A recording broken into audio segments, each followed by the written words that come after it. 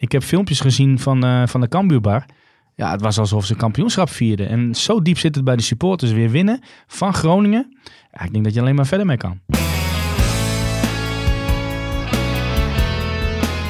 Dit is het Hertenkamp, de podcast over SC Cambuur van de Leeuwarder Courant.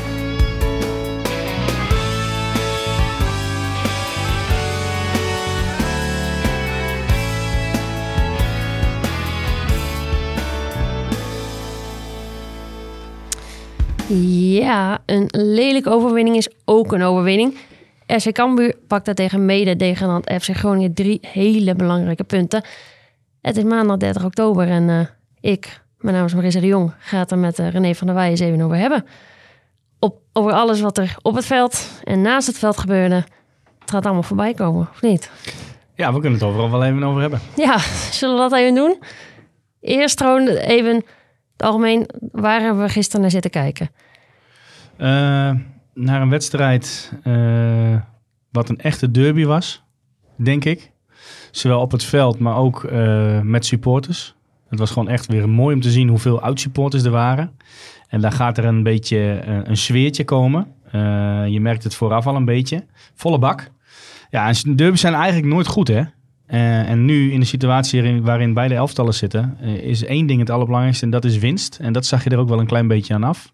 Het spel was niet altijd goed, maar goed, het gaat uiteindelijk natuurlijk wel om de knikkers. En die zijn gelukkig aan de goede kant gevallen.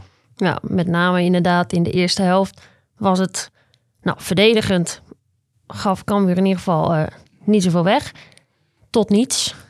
Alleen inderdaad, aan de bal ging er van alles mis. Maar dat is misschien ook een beetje, Michael Brein noemde het later, een beetje de zenuwen. Een beetje bibberende benen. En dat komt er ook een beetje bij kijken als je er 2 clubs hebt die er misschien zo voor staan. Maar ja, uiteindelijk wat je ook zegt. Ze hebben 3 punten. Dus dat maakt hem uiteindelijk ook vrij weinig uit. Nou ja, ik denk gewoon de eerste helft heb ik voor het eerst een stukje rust gezien in de opbouw. Keeper, centrale verdedigers. Wat ik vorige week al zei, Groningen gaat 4-4-2 spelen. Nou, dan krijg je, als je dat goed uitspeelt, dan krijg je een middenvelder vrij. En dat zal vaak aan de contrakant zijn. En zeker wanneer de bal bij de bek is dat ver weg. Dus je moet hem eigenlijk zo lang mogelijk centraal houden. Nou ja, Groningen zet met 2 spitsen vast, dus je kan niet echt indribbelen met de centrale verdedigers. Maar ik heb wel gezien dat ze het hebben geprobeerd. En in die zin heb ik ook een beetje op Uldrikes gelet. Want Groningen stapte heel snel door 1 tegen 1. Nou, ik vond dat Cambuur die momenten ook wel herkende dat ze dan Uldrikes moeten inspelen. Nou, en bij Vlagen, aan de ene kant hield hij de bal vast. Ik denk, speelt hij nou goed of speelt hij nou niet goed? Want hij verloor ook een paar keer, hield hij de bal vast en speelde hij hem slordig af. Maar hij was wel bereikbaar. En ik denk dat hij best wel belangrijk was, zeker de eerste helft, in het spel van Cambuur. Want hij won zijn duels best vaak. Hij heeft natuurlijk 2 van die grote jongens in zijn nek te hijgen. Alleen dan gaat het er ook om, wat komt er omheen? Wat speelt er omheen bij hem in de buurt? En ik denk dat hij soms nog wat een beetje op een eiland stond. Maar het was ook heel druk in die as. Dus ja, als hij hem dan af moet spelen, hij had allemaal mensen om zich heen. Niet alleen de 2 verdedigers. Zeker, maar je bent wel op zoek naar automatismes. En ik ben wel, in die zin heb ik wel gezien, ze hebben geprobeerd op te bouwen. Ze hebben niet geprobeerd om alles weg te schieten. Nou, dan kan je zeggen van, Groningen, dat was niks.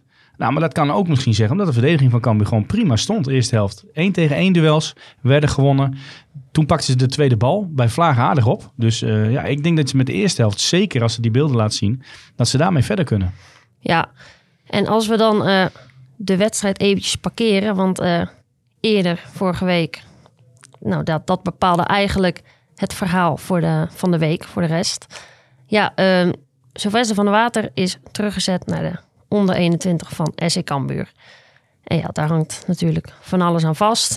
Later de club die publiceert dat er verschil van inzicht over de manier van spelen, dat tussen Henk de Jong en Van der Water zou dan de reden zijn dat hij is teruggezet. Ja, het mogen duidelijk zijn dat dat mijns inziens niet het hele verhaal is. Eigenlijk, als we even teruggaan, gewoon in de kleedkamer na afloop van de wedstrijd tegen MVV in Maastricht, daar is iets gebeurd. Wij zijn er allebei niet bij geweest. Dus ja, wat daar precies is gebeurd, welke woorden precies zijn gevallen, ja, daar ga je niet achter komen. Iedereen heeft daar ook een andere voorstelling van. Ik denk wel dat we kunnen stellen, dat daar niet rake klappen zijn gevallen. Wat ook alweer Indiade verhalen waren. Want ja, dan was of Henk de Jong of Van der Water... of misschien wel allebei gelijk de laan uitgestuurd. Maar ja, feit blijft dat zich daar iets heeft voorgedaan. Waardoor besloten is dat Van der Water teruggezet is naar de onder 21. Sowieso tot aan de winterstop. Ja, dat je na een verschil van inzicht een speler terug gaat zetten naar de onder 21... dat lijkt me niet een heel plausibel verhaal. En ja, dat het dan wordt afgedaan met een verschil van inzicht... is misschien ook een beetje flauw. Aan de andere kant kan ik het ook wel begrijpen. Want ja, Van der Water ligt nog tot juni 2025 vast. Eigenlijk bij Cambuur. En ja, de club wil daar het liefst... je kan ervan uitgaan dat hij in de winterstop waarschijnlijk gewoon weggaat... Dus de club wil daar het liefst nog wat aan verdienen, denk ik. En voor Van der Water zelf geldt natuurlijk ook. Die kan nu wel van alles gaan roepen. Alleen die wil ook weer ergens aan de bak komen. Dus dat is een beetje het speelveld wat er is. En dan, daar ligt eigenlijk ook de hele crux. Want ja, niemand gaat hier het echte verhaal, denk ik, uiteindelijk vertellen. Nee, maar is dat nodig?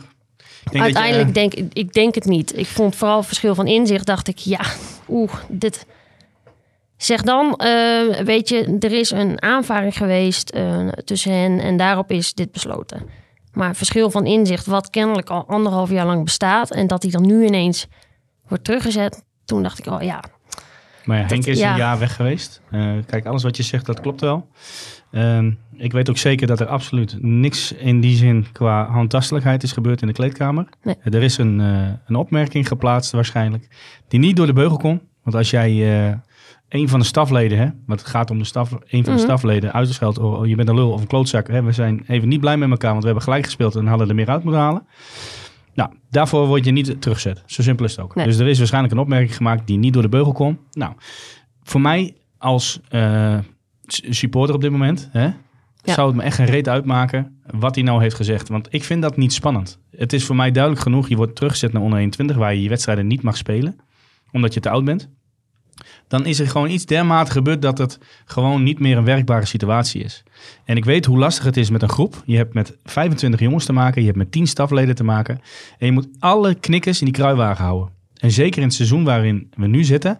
Het is niet wat we hadden gewild, want we hadden graag hoger gestaan. Alleen het seizoen is nog lang niet voorbij. Het gaat juist nu weer beginnen. En als je dan als nieuwe trainer weer erin gaat stappen... dan heb je gewoon geen onrust nodig. En ik denk dat Van der Water ook met zijn prestaties, gezien zijn prestaties al 1,5 jaar... ook vooral zelf in de spiegel moet gaan kijken. En de laatste die iets mag zeggen of moet zeggen is Van der Water. Iedereen heeft hem geprobeerd op de rit te krijgen. Iedereen heeft hem gesteund. Iedereen heeft hem in zijn waarde gelaten. Ik weet zeker, ze zijn boos op hem geweest met bepaalde delen van het seizoen. Maar ze zijn ook schouderklopjes gegeven om die jongen weer aan het voetballen te krijgen. Nou, dat is gewoon niet gelukt. Op 1 afstandsschot van tegen PSV, waarvan de keeper van PSV er ook nog naast staat. Voor de rest heeft hij bijna eigenlijk niks laten zien. Nee. Nou, dan krijg je hebt met transfersom te maken, je hebt met een salaris te maken. Dan verwacht iedereen gewoon meer van je. En als je dat niet kan brengen, dan snap ik ook dat omdat hij gewisseld werd, dan is hij gefrustreerd. Maar dan moet je gewoon je muil houden, gaan zitten. En dan kom je maandag of dinsdag maar weer en zeg... ik ben het er niet mee eens. Ja. Maar niet tijdens dat je wordt gewisseld of in een kleedkamer. Niet in die boosheid gaan zitten. Nou, dat is emotie. Ja. En ik denk dat de staf dat ook niet wil. Ik zou er ook zelf persoonlijk weg bij blijven. Zeggen, vriend, we gaan de busreis in en we zien elkaar morgen of maandag wel weer. Maar we laten het even bezinken. Want het is van beide kanten niet goed om nu te reageren. En er is dus waarschijnlijk daarin... Ja, voor mij nogmaals, het zou voor mij een worst zijn wat hij heeft gezegd. Het is voor mij duidelijk, we missen een speler minder.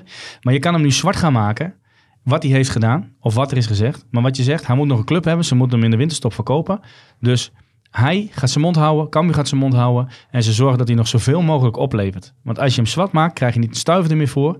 Dan schrijf je dat af. Ze willen van dat hele grote salaris af, zodat je misschien hooguit 1, misschien wel 2 in de winterstop terug kan halen voor de persoon van der Water. Het is ontzettend jammer dat het niet gelukt is. Hij heeft nogmaals niet laten zien en niet gepresteerd wat hij kan. Nou, dan moet je een andere weg kiezen. En dat er iets is gebeurd, ja, oké, dat is zo. En dat is ook zo. Maar ja, weet je, we moeten verder. Want ik heb ook natuurlijk veel dingen op internet gelezen. En ik snap de supporters ook wel. Hè? Die halen een seizoenkaart en die willen graag de beste spelers zien spelen. En natuurlijk haal je misschien ook een stukje voor Van der Water. Want dat is een mooie transfer, was dat toen hij gehaald is. Maar hij heeft nooit wat laten zien. Ja goed, moet je dan alle vuile was buiten hangen? Ik denk als club zijnde ook, hou het intern. En misschien komt het ooit nog wel een keer van pas als hij weg is. Ik denk niet eens dat het nodig is. Maar weet je, verder gaan met de jongens die mee willen. Ik denk ook dat het inderdaad wel meespeelt. Dat het inderdaad de duurste speler uit de geschiedenis van Cambuur is geweest. Dat speelt natuurlijk allemaal mee. Maar denk jij dat hij nog een transferwaarde heeft? Ja, dat denk ik zeker. En vooral naar het buitenland. Daar is hij ook al geweest. Mm-hmm. De clubs daar zullen waarschijnlijk hopelijk niet het bandje van het laatste jaar opvragen met zijn doelpunten en assist en acties. Maar hij heeft natuurlijk daarvoor wel gewoon goede dingen laten zien bij zijn clubs daarvoor. Ik denk dat Cambuur alles aan gaat doen om hem te helpen daarin. Positief naar buiten brengen, zodat hij sneller weg kan. En wat ik zeg, als je hem zwart gaat maken of op een of andere manier negatief in het daglicht gaat zeggen, dan gaan clubs daar ook naar kijken. En je moet van zijn salaris af. En ik denk dat dat het beste is voor allebei. Ja, en je zei het net inderdaad ook al 1 of 2, misschien wel 2 in zijn plaats halen. Nou, volgens mij verdient hij aardig goed. En kan je er nu nog wat aan overhouden. En goed, wat ik zeg, probeer in het buitenland. Ik hoop dat hij goede zaakwaarnemer heeft. Handen schudden en weer verder. Ja, want dat merk je uiteindelijk wel in dat bij de spelersgroep nu. Die denken, oké, het is gebeurd. Weet je, die willen het er eigenlijk ook liever niet over hebben. Die zeggen ook, we moeten door. Maar ja, die denken ook, oei, we hadden hem eigenlijk wel een beetje nodig. Ja, want op die buitens was het niet, Ja, maar we hebben hem niet nodig op deze manier. Ik heb het niet gezien. Dan kan je net zo goed iemand anders er neerzetten. En weet je, we kunnen elke keer in het verleden... en ik heb ook elke keer gezegd van... ik denk dat het erin zit, hopelijk, rond 16 meter van de tegenstander. Nu is het nog een niveautje lager ook. Dan moet je continu per wedstrijd dreigend zijn. Nou, dat heb ik niet gezien. Ja, en als het dan niet lukt en je hebt een bepaald karakter... en je gaat een rijdende kar die ze proberen te laten rijden... die ga jij tegenhouden op jouw manier... omdat jij moet spelen of moet op jouw manier gebeuren... ja, dan gaat die trein gaat stilstaan. Ja. En er zitten heel veel jonge jongens... die zien ook wat er allemaal gaat gebeuren. Die denken ook, wat gebeurt hier allemaal? Die komen natuurlijk echt in het profvoetbal. Er zijn ervaren jongens. Nou, ik denk dat we op dit moment niet echt een leider hebben. Die zeggen, Van der Water, gewoon je kop houden en zitten en spelen... Ja. Dus ja, dat moet dan op een andere manier opgelost worden. Nou ja, dat is helaas voor Cambuur en voor hem op deze manier geëindigd. Maar ik denk wel dat het beste is. Ja. En door naar de wedstrijd tegen FC Groningen. We hebben het net natuurlijk al even een beetje aangestipt. Als we het dan gelijk over Van der Water hebben. Zij werd op zijn positie vervangen door Milan Smit. Die was een beetje ongelukkig vanaf de linkerkant. Ik denk niet dat hij daar moet spelen. Nou, weet je, dat ging natuurlijk leven. Ik denk dat hij dat ook gevoeld heeft. Ik vind Uldrikes nog steeds de beste spits. Maar Smit heeft dit moment de meeste goals gemaakt. Mm-hmm. Ook veldgoals. Dus je gaat daar altijd een plekje voor vinden.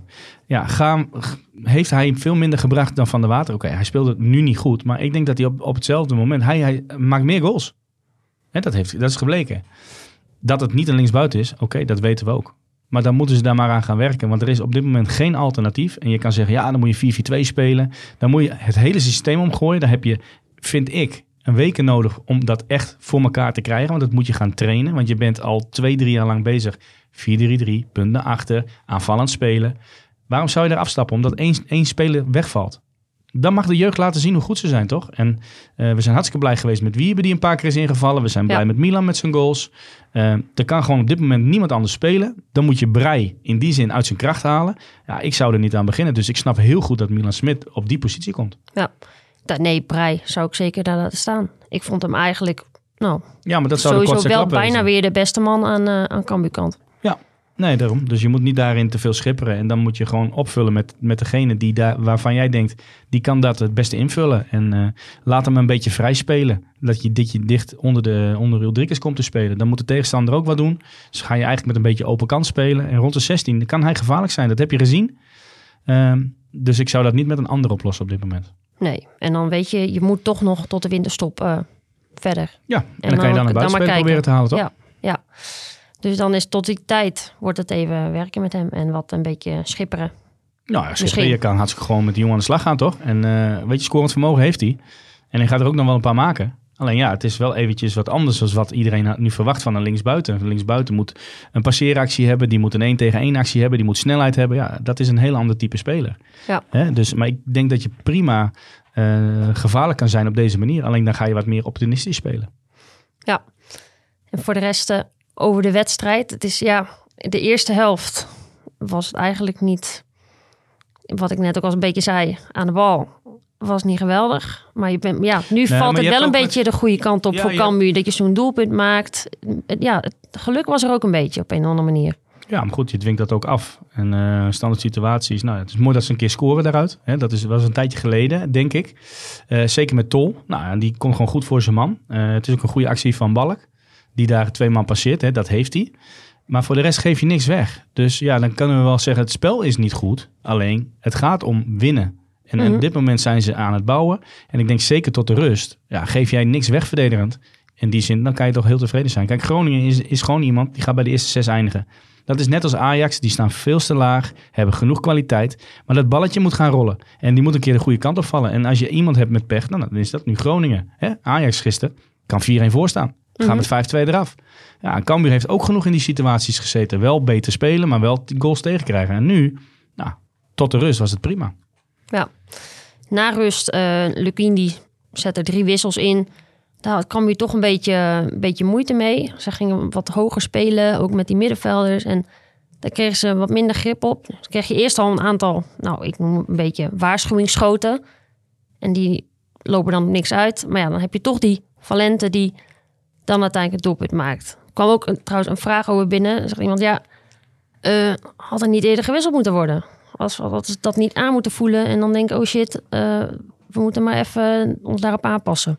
Nou, je ziet in de rust gaan zij 3 keer wisselen, waar onder andere getergde Van Veen, een normale Duarte die veel speelt, die kwamen erin. En Valente is een jong talent. Er kwamen wat hoge druk te staan. Ik vond dat Cambuur in die zin wat meer moeite had met het vastzetten van Groningen. Die had daar gewoon meer intensiteit. Dat gebeurde wat meer. Die hielden wat meer ballen vast. Die schoten in de eerste 10 minuten geloof ik van 2-3 keer op goal. Dat je denkt, oké, wat gaat er gebeuren? Cambuur had de bal wat minder in bezit. Dus die konden wat minder vasthouden voorin, zodat we konden aansluiten. De eerste helft vond ik dat nog wel aardig voor elkaar. De tweede helft niet, waren hem te snel kwijt. Ja goed, en de 1-1, ik denk dat Van Kaam wel eventjes goed naar de beelden moet kijken. Want hij blijft maar achteruit lopen. En zijn directe tegenstander stapt 1 meter uit. Terwijl hij gewoon, hij moet doordekken. Hij moet schot eruit halen. Nou, hij is in de verste verte niet in de buurt van Valente. Dus die mag vrij aanhalen. Ja, en dan is het vanaf 22 meter. Ja, er zit 1 stuitertje in. Maar goed, dan denk ik ook, oké, de keeper. Het veld is glad, snap ik wel. Maar, en het schot moet eruit. Ja, ik vind het wel iets te ver voor de keeper. Dus ik denk dat weer een beetje dat oude spel van de afgelopen weken, waar we het ook vorige week over hadden, dat achteruitlopen inderdaad, niet het vooruit doordekken. Dat kwam weer een beetje maar terug, dat krijg je in. Als je de bal voorin niet vasthoudt, dan kom je elke keer een omschakelingsmoment. En dit was ook weer een omschakelingsmoment. Verliezen de bal. Silla moet hem gewoon beter wegwerken. Lukt allemaal net niet. Hij valt elke keer de tweede bal. Eerste helft. Ik denk dat Cambuur 8 van de 10 tweede ballen won. In de tweede helft was het even wat meer andersom. Dus er moest wat meer gebeuren op het middenveld. Nou, en dat hebben ze denk ik ook gerepareerd na een minuut of 70 met Van Mullen. Dus ik denk wel dat ze eerst gaan kijken van oké, hoe gaat het staan? Gaat Groningen wat anders doen? Nou, dat in principe, het systeem bleef wel hetzelfde. Er komen andere poppetjes op, alleen ze waren gewoon gretiger en feller. Ja, dan moet je als Cambuur zijn meer de mouw op gaan stropen en zorgen dat er wat gaat gebeuren. Ja, want hoe vond je het voor de rest staan op het middenveld? Nou ja, je speelt in het begin met 3 voetballers. Je gaat gewoon kijken. Weij heb ik gewoon persoonlijk het gevoel, die voetbalt het liefst links hoog op het middenveld. Verder de Jong rechts hoog op het middenveld en je hebt Van Kaam met de punten achter. Nou, ik vond hem vorige week nog wel aardig aan de bal, maar deze wedstrijd had hij het gewoon lastig. Terwijl we eigenlijk, als je het heel goed en snel uitspeelt, wat ik zei, speel je 3 tegen 2 op het middenveld, dan is hij de vrije man. Ja. Of 1 hoger. Ik denk dat het heel goed is dat Henk hem eraf heeft gehaald om Van Mullen daar als echte controleur neer te zetten. Er komt wat meer power, er komt wat meer stabiliteit. En er is ook iemand die echt op de winkel past. En je ziet het spel een klein beetje kantelen toen hij erin kwam. Dat Weij en de Jong, dat die bleven staan. Die konden wat meer aan aanvallen weer denken. Die konden ook wat meer aansluiten. Want Ulrikes had het echt moeilijk op een gegeven moment in zijn eentje. Nou, dan heb je daarin, Van Mullen won ook zijn duels, die won hij wel aardig. Ja, dan ga je gewoon kijken wie maakt de meeste goals van Weij, de Jong en Van Kaam. Ik denk dat ze zo gedacht hebben, dan laten we Weij en de Jong staan. Ja, en dan uiteindelijk valt dan nog die 2-1. Remco Balk is later ook van, vraag me niet hoe. Maar volgens mij punter ik op een gegeven moment een bal erin. Hij zou niet gaan juichen tegen zijn oude club, maar dat kon hij ook allemaal niet meer inhouden. Dus hij begon als een gek daar bij de Noordtribune te juichen. Nou, ik kan je zeggen, dat is het mooiste om te scoren daar, hoor. Ja. Als je die supporters daar ziet uit hun dak gaan en het is een paar minuten voor tijd. Ik heb het een paar keer mogen doen, maar dat krijg je kippenvel. Dan weet je niet wat je moet doen. Dan spring je de hekken in en dan spring je over de borden. Ik heb het ook een keer gedaan, toen gleed ik uit en toen lag ik daar. Maar dat is gewoon, het zit zo diep. En je merkt het aan de supporters, hè. En daarin zie ik wel weer, het kopduel wordt gewonnen door Uldrikes. Dat moeten we niet vergeten, hij staat er weer bij. En daardoor valt hij. En hij is scherp, hij schiet hem goed binnen. En dan is het zaak om nog 10 minuten door te komen. En ik denk dat ze dat uitstekend hebben gedaan. Ook dat, hè. Groningen gaat toch alles op niks spelen. Ja, dan vind ik dat ze dat gewoon goed getackeld hebben. Een kans, die Van Veen, die maait hem dan over. Maar er was iets ervoor volgens mij nog. Want hij gleed toen uit. Het pakte de keeper hem nog. Maar weet je, heel veel geef je niet meer weg. En ik denk dat ze dat ook... Er gaat alleen nog maar om de punten. En ik heb de ontlading gezien na de tijd. Ik heb filmpjes gezien van de Cambuurbar. Ja, het was alsof ze kampioenschap vierden. En zo diep zit het bij de supporters. Weer winnen van Groningen. Ja, ik denk dat je alleen maar verder mee kan. Ja, want wat doet zo'n overwinning nu met zo'n ploeg? Weet je hebt nu een drukke week voor de boeg. Want je speelt eerst een bekerwedstrijd tegen MVV. En dan ga je maandag op bezoek in Os bij Top. Wat kwam dit misschien wel precies op het juiste moment? Nou ja, zulke overwinningen heb je nu gewoon even nodig. Hè? En is het niet mooi, ja, dan maar lelijk. Het gaat om de punten. En ik heb één ding gezien, ze zijn ervoor blijven gaan. En er is een strijd geleverd en ze hebben met z'n allen hebben ze eraan gedaan. En ja, daar kijk je ook naar, hè, als trainer. Dit wil ik zien van mijn elftal. Je moet er blijven gaan. Je neemt afstand van Groningen in die zin. En het is nog maar 5 punten volgens mij naar de nummer 3. Ja, en hoe snel kan het gaan? Alleen ja, als je dit soort wedstrijden gaat winnen, ja, dan kan je daar wel wat vertrouwen uithalen. En dan hoop je dat straks, hè, wat ik vorige week zei, dat de concurrentie komt. Van Mullum komt nu weer terug, dus er moeten keuzes worden gemaakt. Zowel hier op het middenveld als achterin. Nou, ik denk dat Tol en Bergsma het prima hebben gedaan. Naar maatstaven, naar de laatste weken. Ja. Dus ja, ik zou als trainer alleen maar gaan naar de positieve dingen gaan kijken. Wat hebben we hieruit gehaald? Wat kunnen we hieruit halen? En waar kunnen we verder mee? Ja, en dan komt vanzelf iedere wedstrijd gaan misschien die puzzelstukjes toch nog in elkaar vallen. Want we hebben het vorige week gehad over, verdedigend is het een beetje zo, inderdaad. En achteruit lopen. Nu zie je dat wel gebeurt. Inderdaad, in de eerste helft troef je Groningen gewoon ook helemaal af op felheid en in de duels. Alleen inderdaad qua kansen, hield het wat te wensen over, laten we het zo zeggen. Misschien, in een volgende wedstrijd zal Henk de Jong dus niet alleen die felheid willen zien, wat hij inderdaad het Cambuur voetbal dan noemt, maar ik denk ook wel weer die kansen.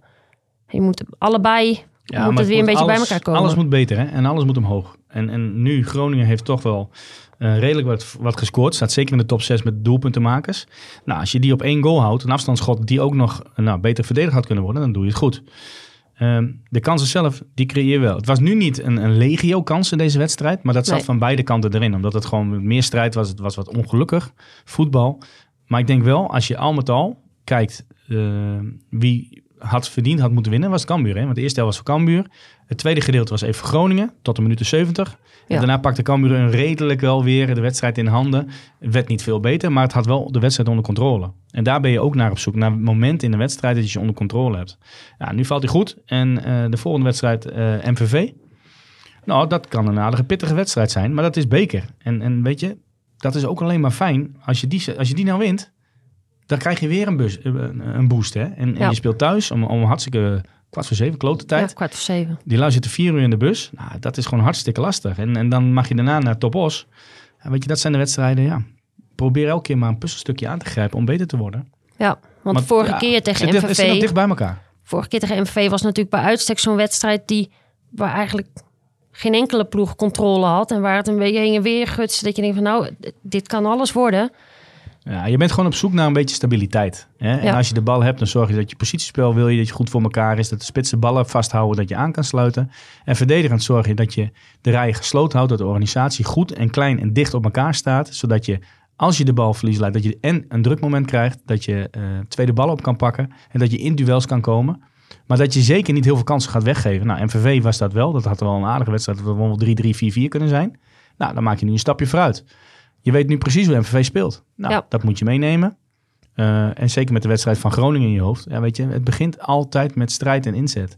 En dat zijn van die containerbegrippen. Ik zeg ze niet eens meer tegen mijn gasten, want ja, weet je, daar begint het mee. Maar je moet het uit jezelf halen. Ja. Nou ja, goed. En zeker zulke wedstrijden als Groningen, met alle respect, daar haal je gewoon wat meer in jezelf naar boven. Want dat zijn de wedstrijden die je wil spelen.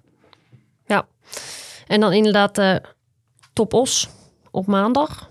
Ja, we gaan tussendoor in het weekend niet nog even zitten. Dus we moeten eigenlijk 2 voorbeschouwen. Ja, Top Os. Dat is niet, dat is niet leuk. Uit op maandag. Nee? Nee, dat is niet zo leuk. Maar ze staan 1 boven de laatste plaats. Kelvin McIntosh daar. En Amine Remy uit onder 21. Ja. Van Cambuur speelde die. En die had ook een basisplaats. Ja, die doet het ook wel aardig daar. Ja. Maar dat zegt wel dat zo'n jongen daar speelt. En bij ons staat hij in de beloftes. Ja. Hè, dus, maar ja, jij mag het niet onderschatten. Want dan ben je aan de beurt. En zeker op bij Top Os, met alle respect, dat is gewoon anders op maandag. Dus ja, je zou er heel goed op moeten voorbereiden. Wat je te wachten staat. En ze zullen in die zin 4-3-3 spelen, wat ik een beetje op de beelden heb gezien. Delano Ladan heeft hier ook nog gespeeld. Staat daar in de spits. Dus ja... het wordt een moeilijke wedstrijd. Maar goed, weet je, al dit soort wedstrijden, ja, het kan allebei de kanten op. Maar wanneer jij gewoon goed start en de organisatie goed voor elkaar hebt, ga je daar ook gewoon punten halen. Ja, en daarin kun je dus sowieso inderdaad verdedigend vanuit Groningen die wedstrijd. Dan moet je maar dingen meenemen. Maar ja, Groningen wil wat hoge druk zetten. En als Top Os helemaal inzakt op de eigen helft, dan moet je het spel maken. Krijg je ook weer een hele andere wedstrijd. Ja, kom je in omschakelingen terecht. Dan gaat het dus bepalen hoe goed je aan de bal bent. Ja, want inderdaad ook bij Groningen, die bal bleef heel veel gewoon in het midden hangen. Dus zoveel omschakelmomenten waren er in ieder geval in de eerste helft. Waren die er niet zozeer, omdat die bal daar de hele tijd wat bleef hangen. Het ging meer een beetje van zijlijn naar zijlijn, dan dat het echt van 16 naar 16 ging op een gegeven moment. Ja, maar het komt ook een beetje door hun speelstijl. Hè? De as was druk en bezet en iedereen wil via de as spelen. Ja, dan zou je ook zien dat daar veel duels komen. Ja, dat klopt zeker. En ik zie jou al de hele tijd, jij wil met iets pochen, René van der Weij. Al de hele uitzending. Oh nee, ik kreeg niet gelijk na de wedstrijd een appje.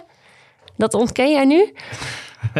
De uitslag had ik goed, hè? Ja, zeker. Ja. Nee, gefeliciteerd ermee. Klem mooi in het klassement. Dat klopt zeker. Ja, ik ga alles... Ziet had hetzelfde, maar die denkt, moet maar niet hetzelfde. Die bal als een stekker. Ja, dat wil ik wel geloven. Nou, er waren inderdaad wel een aantal die hadden dit ook voorspeld. Dus ik ga van de week nog even alles op een rijtje zetten. En dan zullen er vast wat verschuivingen zijn. Over mijn voorspelling gaan we het maar niet meer hebben. 3-3 zat er echt niet in.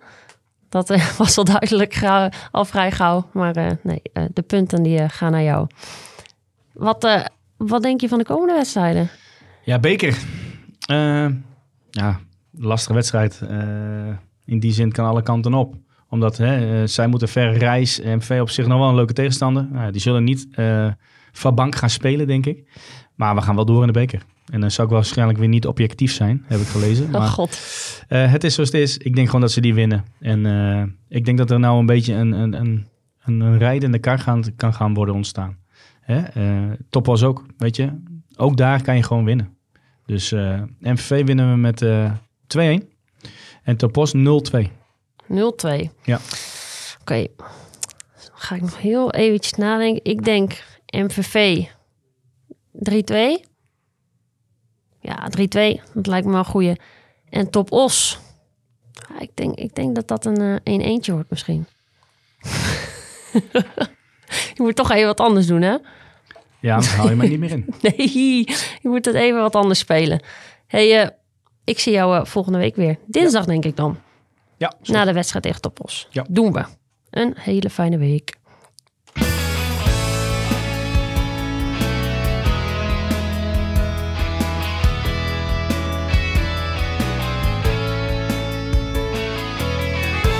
Dit was Het Hertenkamp, de podcast over SC Cambuur van de Leeuwarder Courant en Sport Noord.